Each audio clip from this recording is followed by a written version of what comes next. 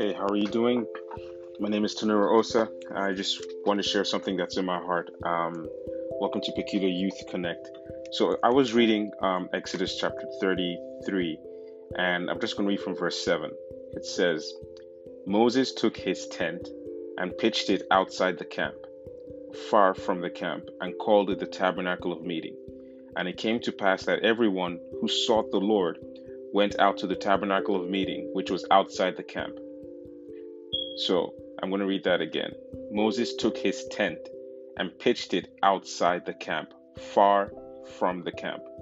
You see, and this just spoke to me so much, and it's very important to know that when you're seeking God, it's not going to be comfortable to your flesh. When you're seeking Him, it's not going to be convenient to you. When you're seeking Him, it's going to require sacrifice. It's going to require you pushing beyond what you feel like doing. It's going to require you pushing beyond what your flesh says is enough. It's going to require that from you, because Moses took his tent and pitched it outside the camp, far from the camp, far from distraction, far from the comforts, far from other people. All right? Far from everything that was comfortable to him. And he called it the tabernacle of meeting. And it came to pass that everyone who sought the Lord, so that was their desire. Anyone that sought the Lord went out to the camp. Those that didn't seek the Lord stayed in the camp. So you have to decide, are you seeking Him? If you're seeking Him, it's going to require something from you. It's going to cost you something. You don't look so much at the cost, you look at the person who you're seeking. So if I'm seeking Jesus, if He's my desire, if He's my everything, then it doesn't matter what the cost is, because I'm going after Him. You see, those that sought the Lord went out to the tabernacle of meeting. They went out of the camp to the tabernacle of meeting, and they met the Lord there. And you see, when we're seeking Him, the Bible says this, I think it's in Jeremiah 29:11-13. I know the plans that I have towards you, says the Lord. All right, plans to prosper you. Okay, but then if you keep on reading on, it says, now you will seek me and find me when you search me with all your heart. You will seek me and find me when you search for me with all your heart. So how do we seek the Lord? We seek Him with our heart. We seek Him with our heart. And guess what? Where your treasure is, there your heart will be also. So if your treasure is in seeking the Lord, if your treasure is Him, you will seek Him. That means you won't let anything get in your way to keep you from seeking Him. Your time, you use it to seek Him. Your money, you will use it to seek Him. Your talents, you use it to seek Him. Because He is your treasure. He is your desire. He is your heart. Where your treasure is, that's where your heart is. Where your treasure is, that's where your heart is. Out of the abundance of the heart, the mouth speaks. So the question is, what do you speak about most of the time? Out of the abundance of your heart, you're going to speak. See, Moses took his tent and he pitched it outside the camp, far from the camp, and called it the tabernacle of meeting. And it came to pass that everyone who sought the Lord, and that's key, everyone who sought the Lord went out to the tabernacle of meeting. Those that didn't seek the Lord stayed in the camp. Those that didn't seek the Lord were comfortable in their life, were comfortable where they were. They didn't need that. They were comfortable with the blessings. They were comfortable with what God is doing for them. They didn't need that. But those that sought the Lord went out of their comfort zone, went out of their place that they were secure in, and they went to seek Him. Where is your desire? Where is your hunger? God said in Isaiah 44:3 that He will pour water on him who is thirsty. The one who is thirsty for Him, He will pour water on. So the question you have to ask yourself is, are you really thirsty for Him? Are you really hungry for Him? When you go to church, whether you're online, whether you're in person, when you go to church, is your heart seeking after Him? Or are you just going to church out of religious obligation? Because if your heart is seeking after Him, doesn't matter what's going on in the church, you will encounter God, because God will pour water on him that is thirsty.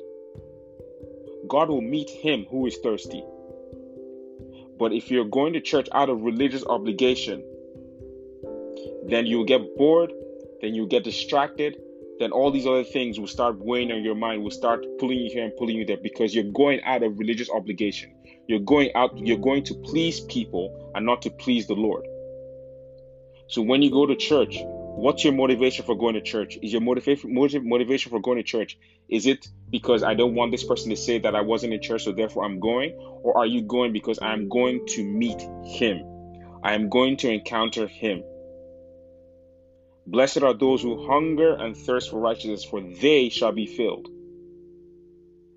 God said again in Isaiah 44:3 that he will pour water on those who are thirsty. Are you thirsty for him? What do you thirst for? I'm going to end this little short time with this scripture. And this is from Psalm 63. And I just want to read this to you and encourage you. Psalm 63, verses 1 and 2. It says, O God, you are my God. Early will I seek you. My soul thirsts for you. My flesh longs for you in a dry and thirsty land where there is no water. So I have looked for you in the sanctuary to see your power and your glory. This is David speaking. O God, you are my God, not myself, not my feelings, not my emotions, not anything. You are my God. And because of that, early will I seek you. So when I get up in the morning, you are the first person I'm seeking. You are the first, not my phone, not what's going on Instagram or social media, not anything else, not the text, nothing. You are the first person I'm seeking because you are my God. My soul thirsts for you. My will, my emotions, they thirst for you because you are my God. My flesh longs for you in a dry and thirsty land. So even though it may seem on the outside that nothing is going on in my life, in a dry and thirsty land, you are my desire. In a dry and thirsty land, you are my portion. You are my inheritance. I cling to you. You are my life. In a dry and thirsty land, in a place that seems a dead end, in a place that seems that the valley of dry bones where nothing seems to be going on. You are my desire. You are my hope. Can you honestly say that about God for yourself? That he is your desire, that he is your hope? Or have you made things your desire? Have you made other things your hope? Right? And verse 2 says, so I have looked for you in the sanctuary to see your power and your glory. When you go to church, is your heart looking for God? Or is your heart set upon other things and you're going out of religious obligation? You see, man looks at the outward appearance, but God judges the heart. Man will see you go to church every Sunday and will say you're a faithful person because you're coming every Sunday. God will look at your heart and say you're not faithful because when you come, you're not looking for me, you're looking to please man. So again, man looks at the outward appearance, God judges the heart. So I pray, my prayer for you today is this, that your heart will be submitted to him, that your heart will cry out for him.